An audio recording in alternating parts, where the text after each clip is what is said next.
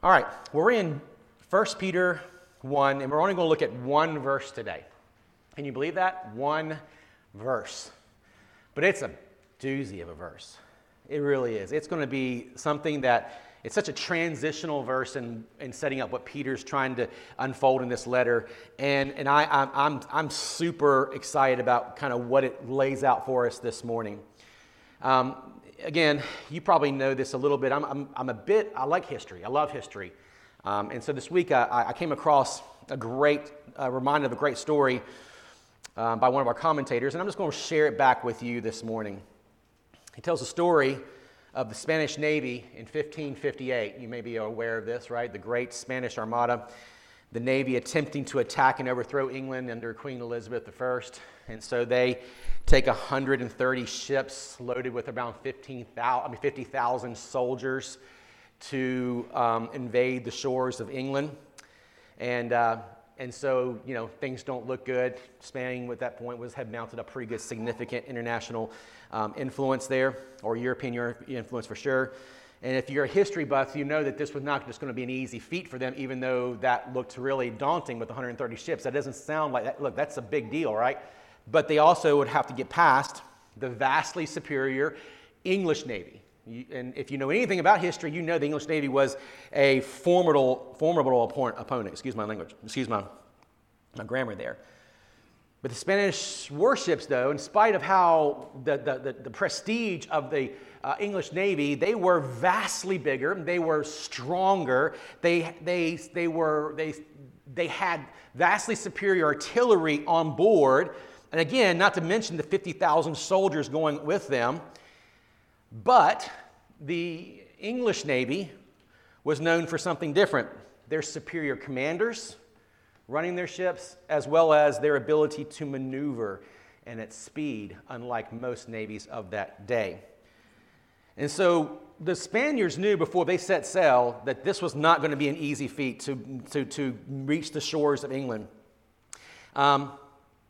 And they had hoped to succeed, and they knew that in order for them to succeed, they would have to hope that the English Navy would put themselves in a place where they're a firing position of their vastly larger artillery. They had hoped, is the word there. They had hoped the English Navy would expose themselves to their heavy artillery.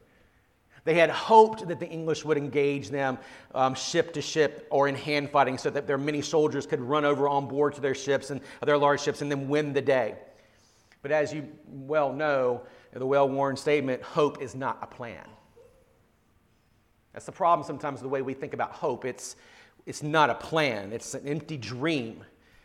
So because at the end of the day, if you are familiar with this particular part of history, you know that the English did not bite. They kept their distance, and they shot at the Spaniard ships from afar away, and they blew them to pieces, and it was not a good day for the Spanish Navy.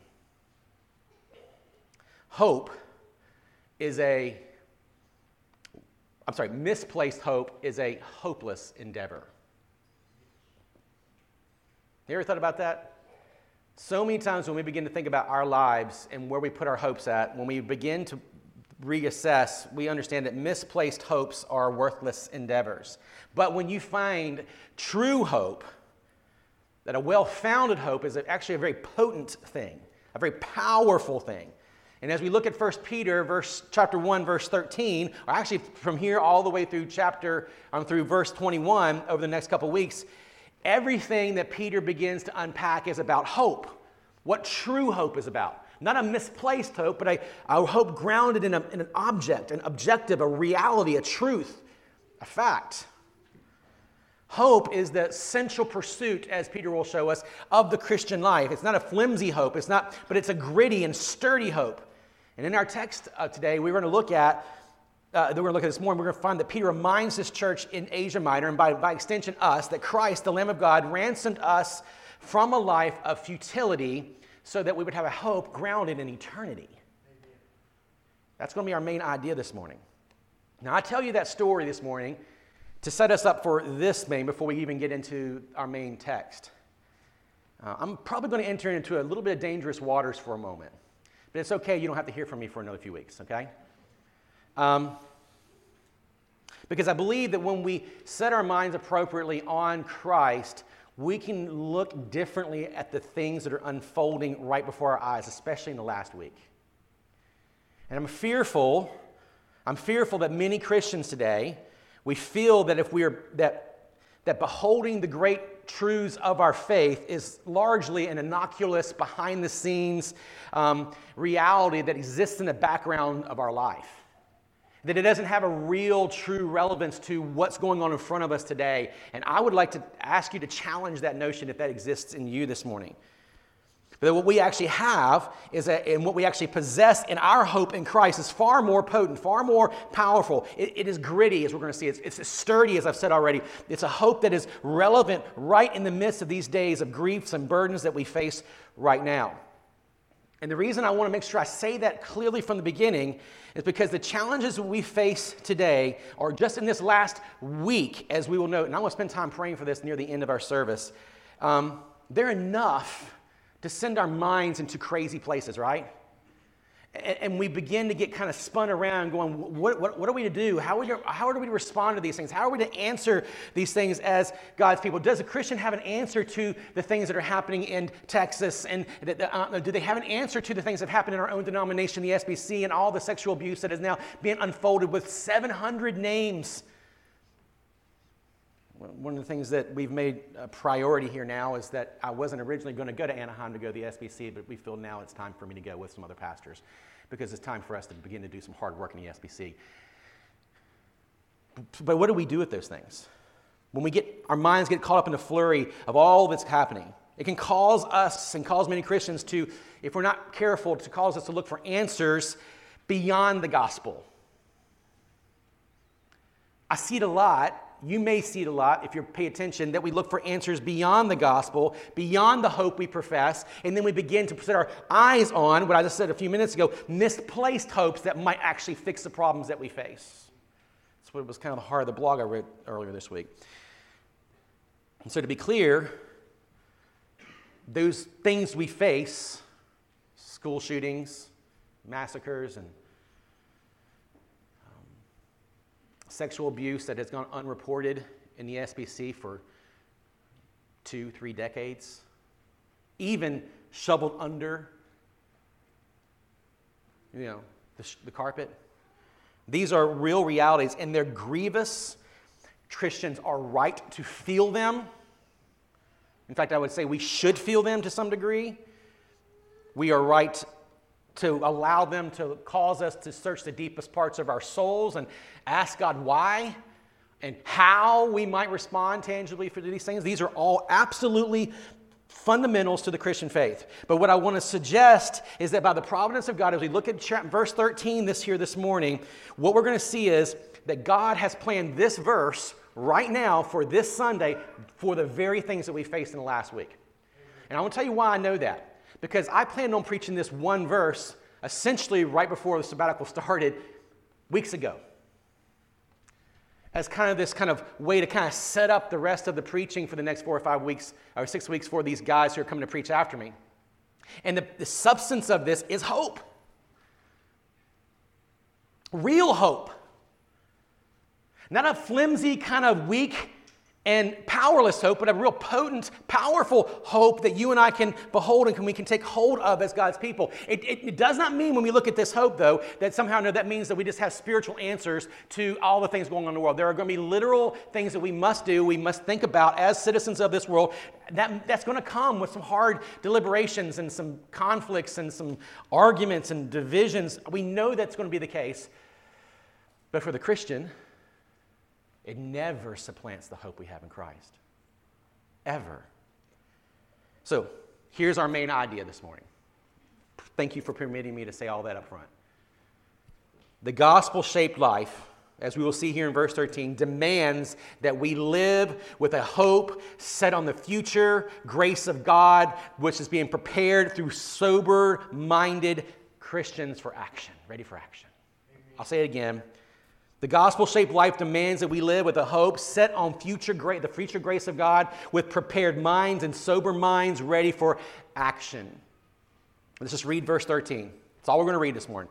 Therefore, preparing your minds for action.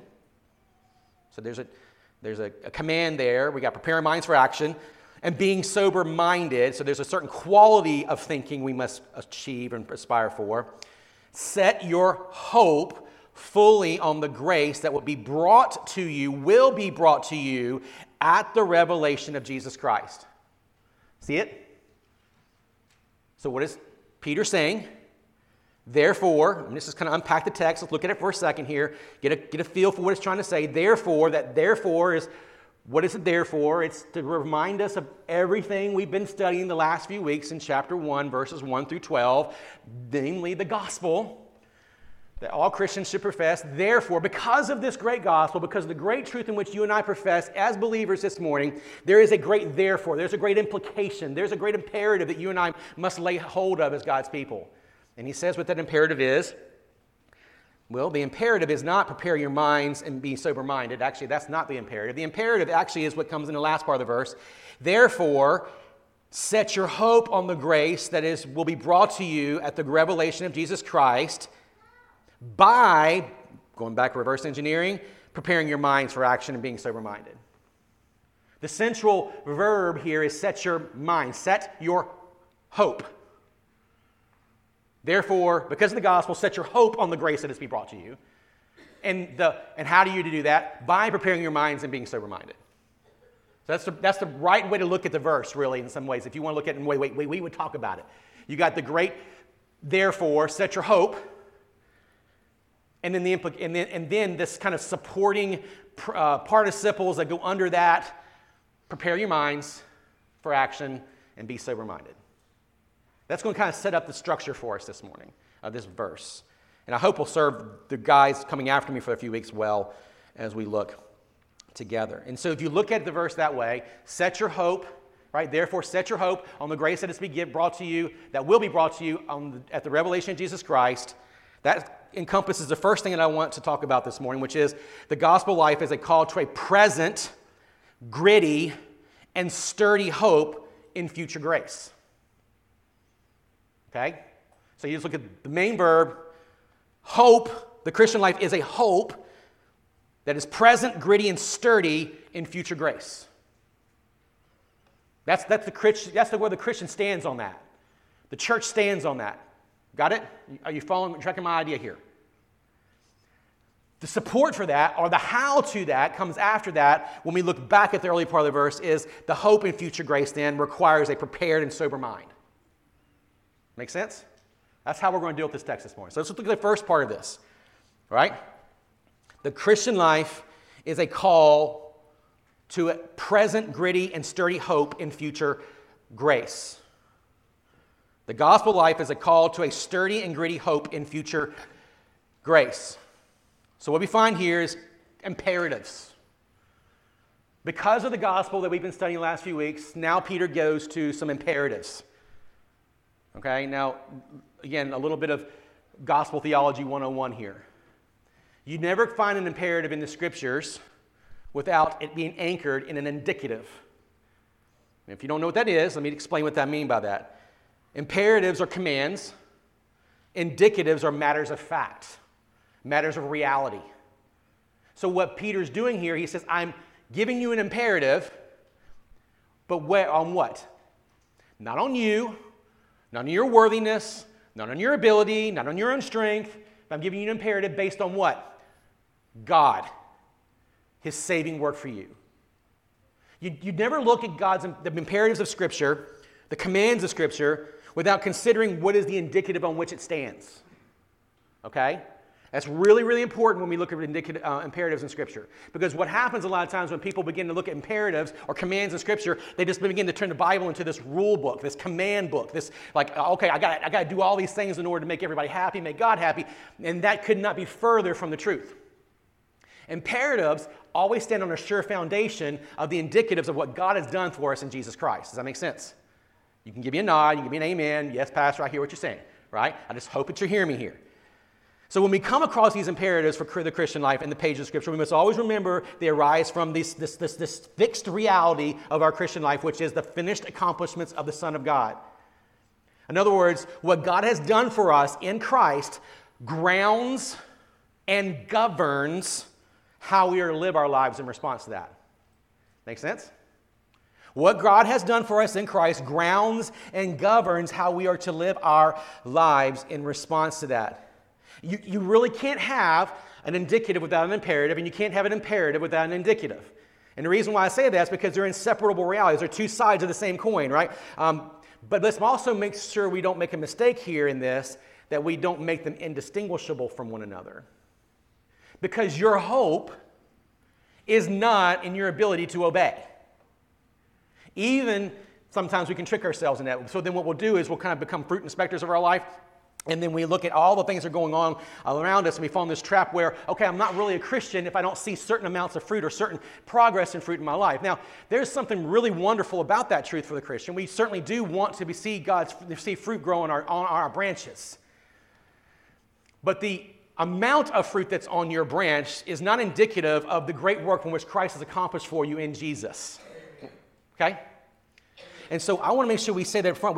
That even though these don't exist apart from one another, they're very much distinguishable from one another, right? The gospel is not your work.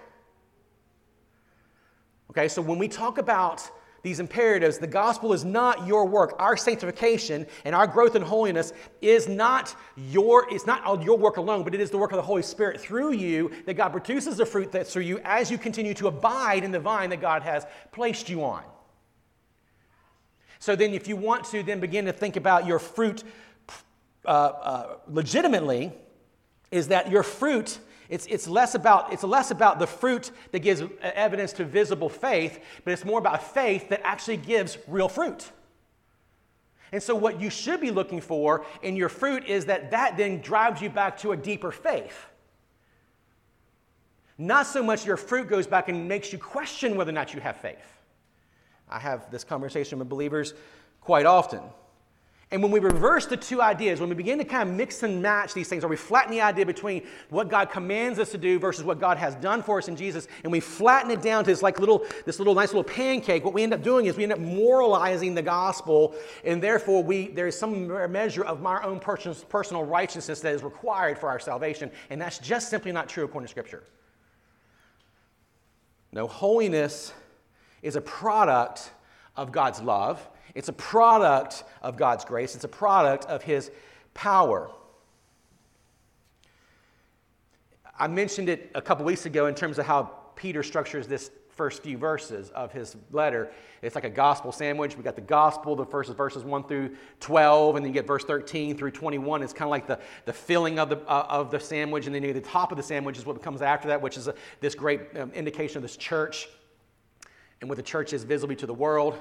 And we're beginning the stage where we're talking about the filling of the Christian life.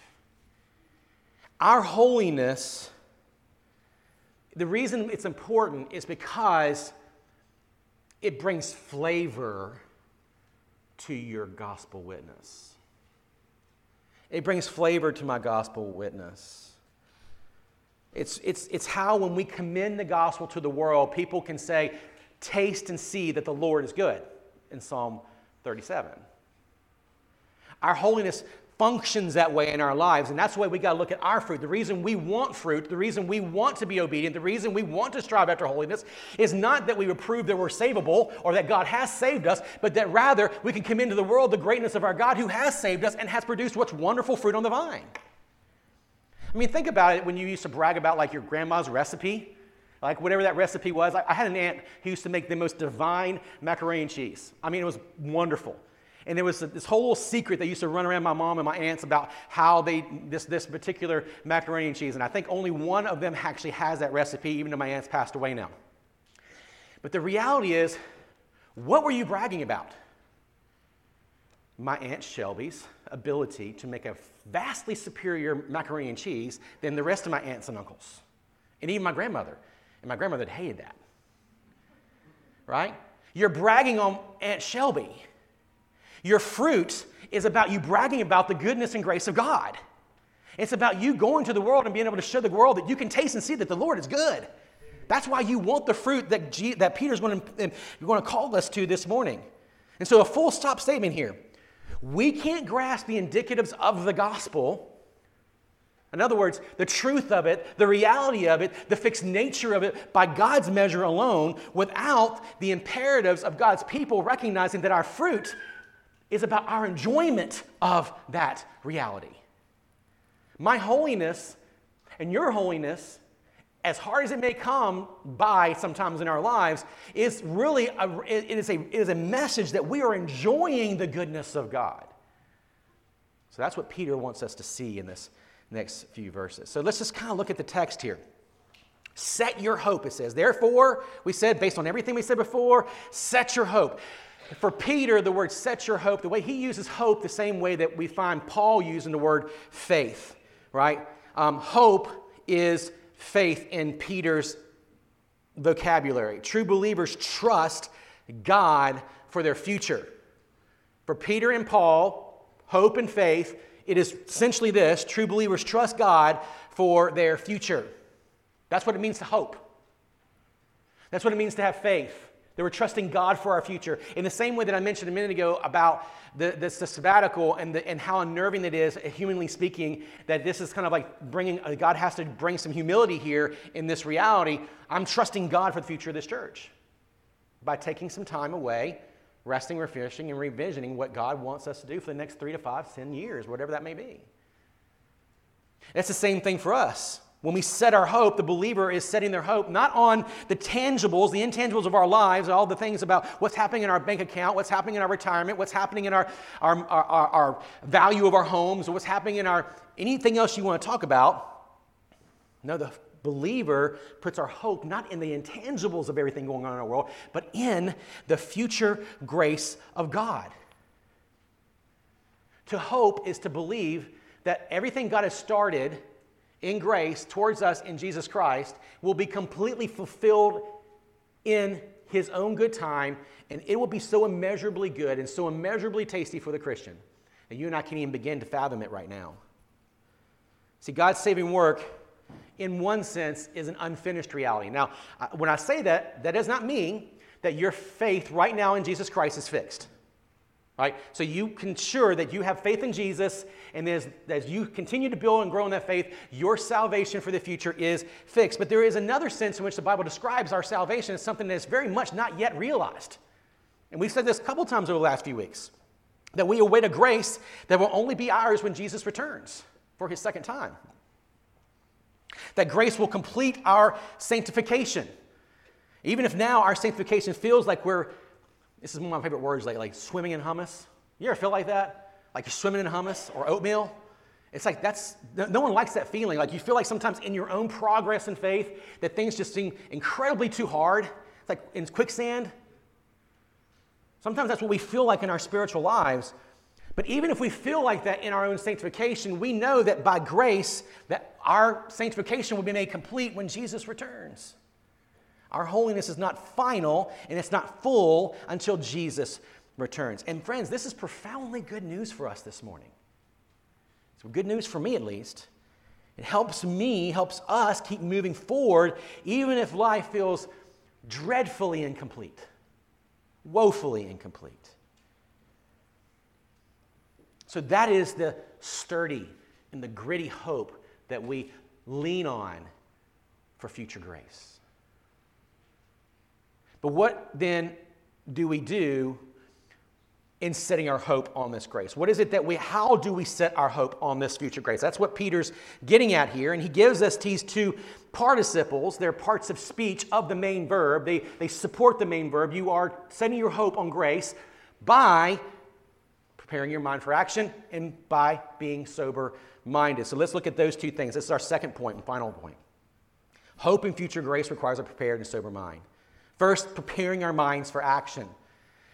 Literally means girding up your loins. If you go to look at NIV, look at other different versions, they would use the word girding up your loins. And you've seen this and heard this throughout the Old Testament. You probably know exactly what it is. You probably have one particular story in mind, and you're right. It's from Exodus 12, primarily when God is there on the Passover night. And what is He doing? He is preparing them to be ready for action when everything unfolds from that night's last plague against the firstborn of Egypt. So you got to know that men wore these flowing robes, right? as their main dress code back then. And in order for them to get to work, or maybe if they were in battle, they would have to take the robe and they'd have to pull it up and they'd have to tuck it into their belt so that they could be ready for action, ready for work. Strenuous labor required them to hitch those robes up, tuck them in, and get after it.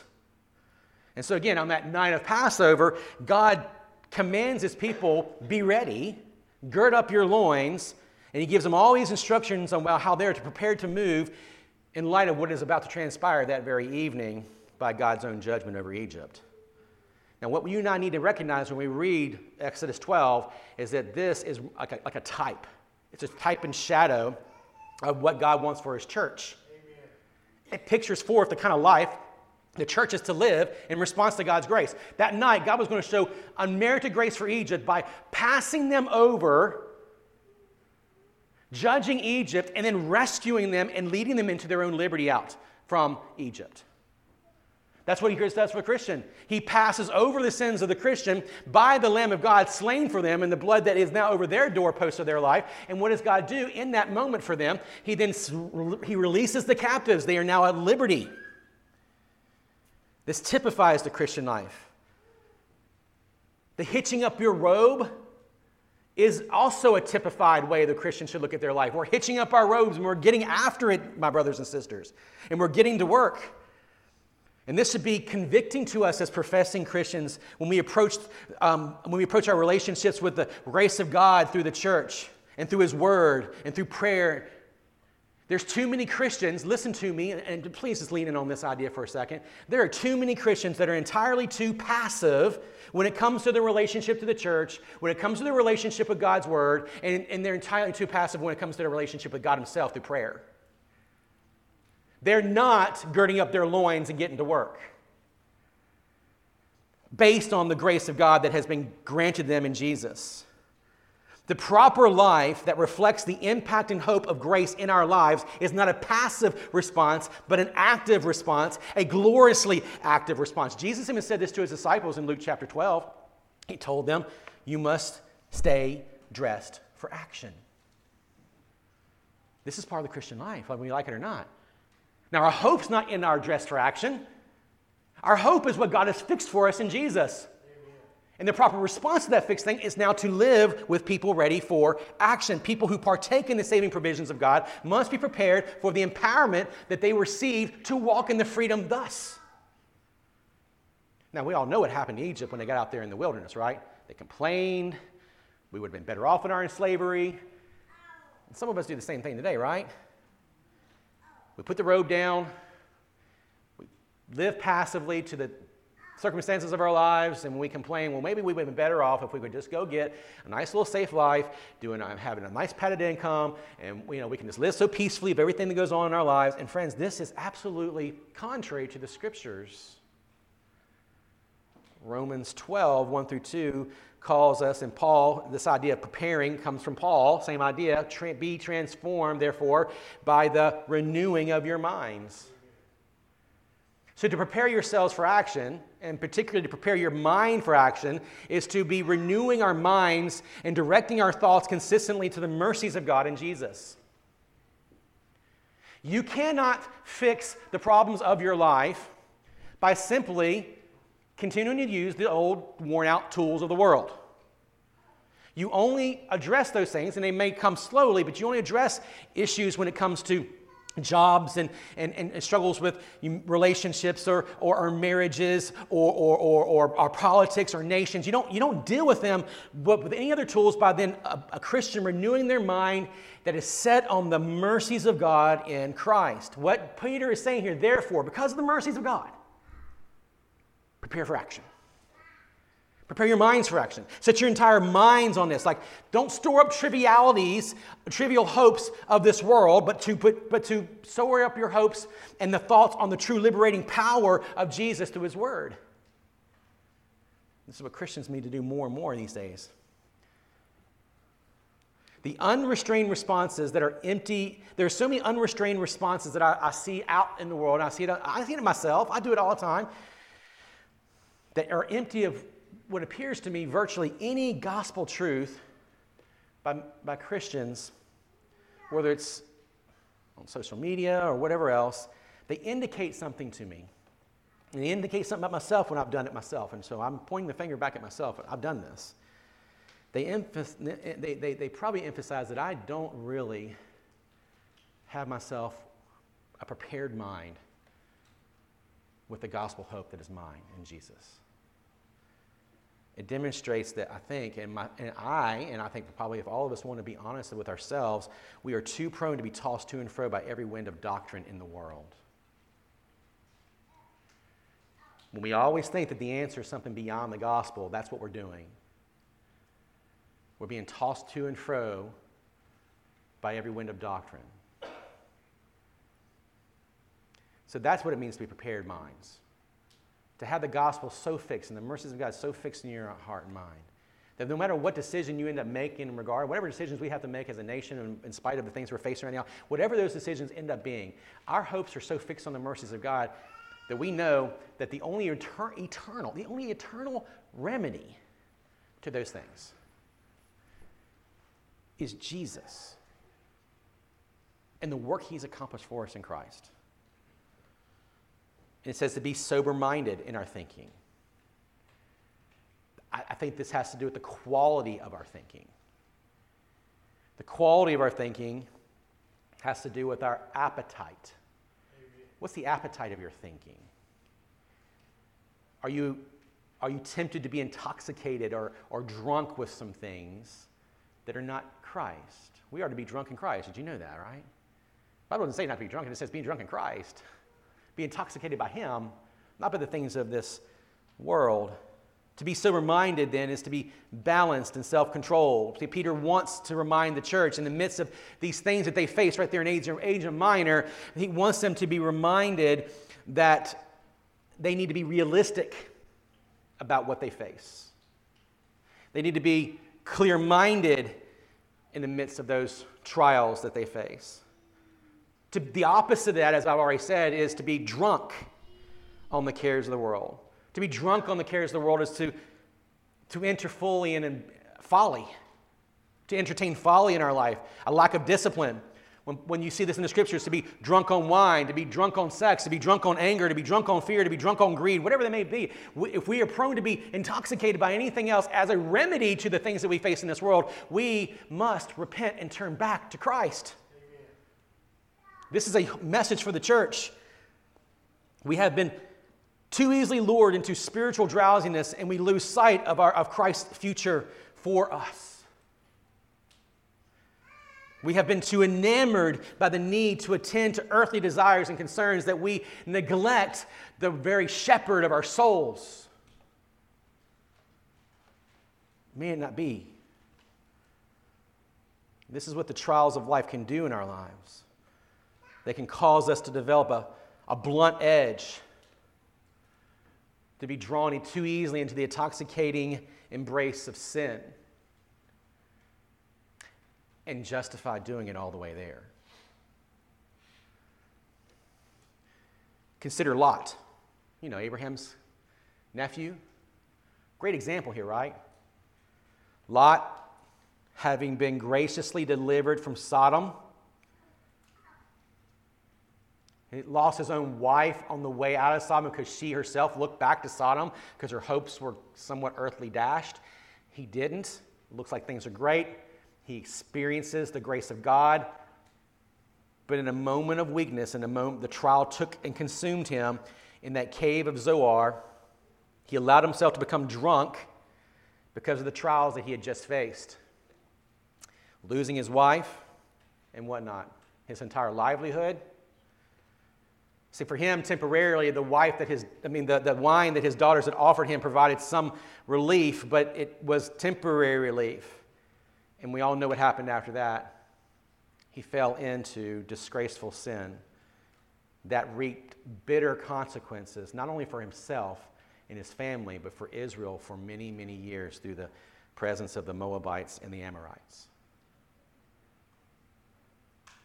When Christians, in the midst of painful realities and grievous realities, still turn to the instruments of the world to numb our pain, short-sighted answers to life's deepest problems, we're forgetting our hope. Peter is not asking them to hope in something that's subjective, like a subjective feeling or a good intention of hope, but what he is asking them to hope in is something, an objective reality for their hope. And that objective reality is in the accomplishments and the finished work of Jesus. And friends, the church never can get enough of that. The church can never turn enough back to that. The people of God can never turn enough back to those things. And it's there that we begin the work of faith and repentance.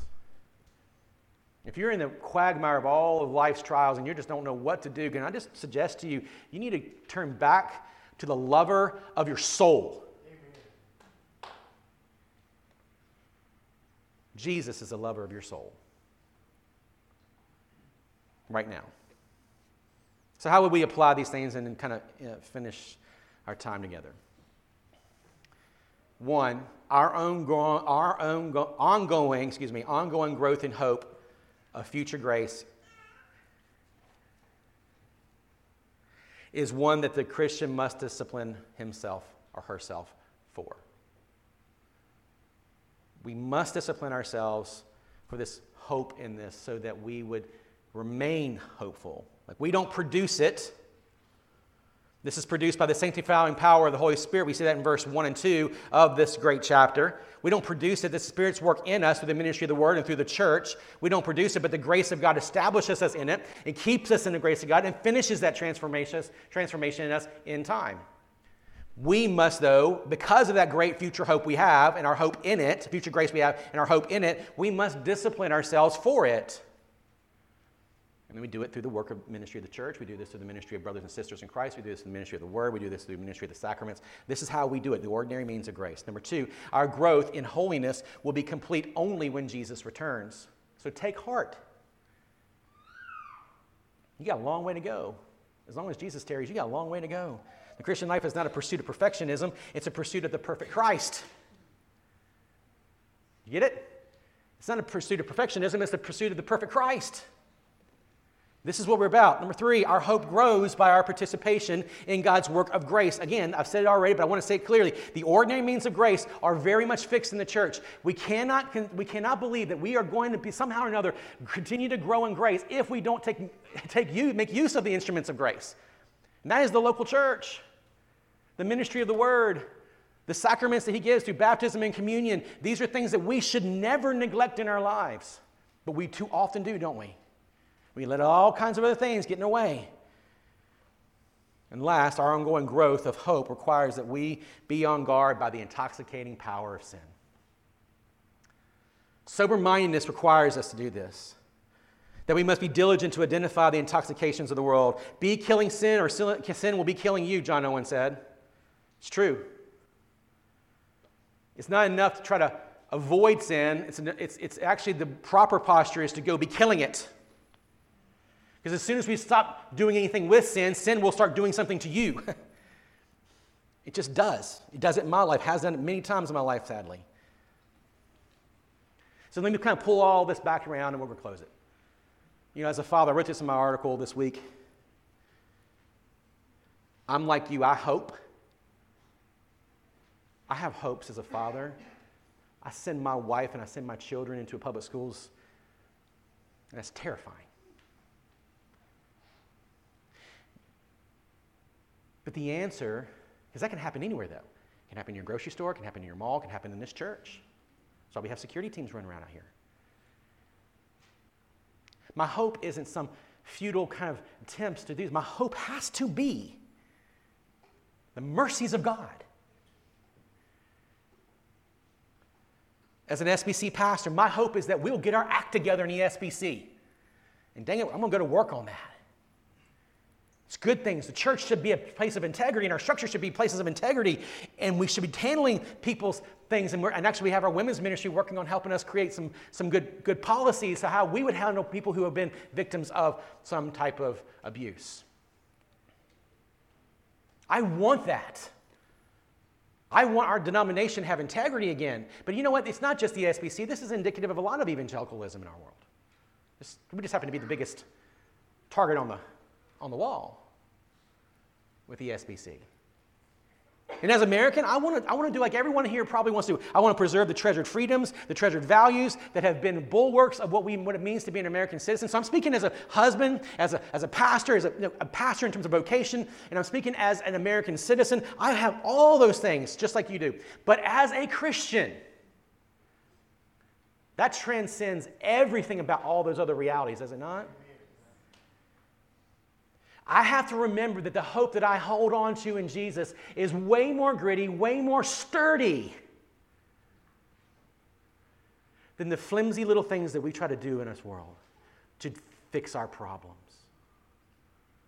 I have a much sturdier hope, a much more relevant hope right now. And Christian, you would do well to point your friends and point your whoever your relationships are to that sturdy hope and gritty hope that you have in Jesus. I see it and I hear it too many times.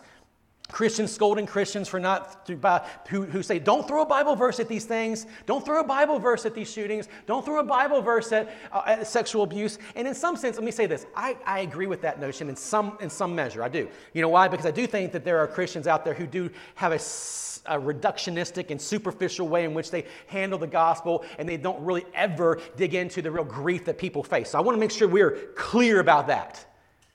If that is your impulse, lovingly I'd say we need to grow up, right?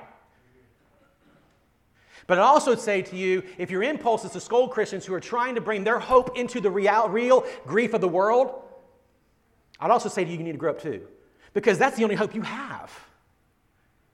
That's the only hope you and I have. The simplicity of the gospel and how it shapes our worldview and shapes the way we see that frees us from the error of being drunk on every other issue in the world. As much as those issues may grieve us, if it prevents us from these virtue signaling kinds of approaches to life. It makes the thinly veiled pronouncements that others make against brothers and sisters in Christ who honestly are trying their best to just bring a little bit of hope and a little bit of light in the world. It reveals to us that when we put our hope in Jesus, when we're too willing to kind of set aside that spiritual truth about who we are, that we might be growing a little too dull to the gospel and our hope in it. Church, I just hope that we would turn an about face in that. Not that I'm pointing my finger at any one person in this room. I'm just saying that I think this is very indicative of the things we see, right? No, friends. Like Peter, we are prepared minds for action. So there is real action. We can speak into the real grief that people face on the ground of the gospel. Yes? Amen? Jesus, help us this morning as we now prepare ourselves for the table.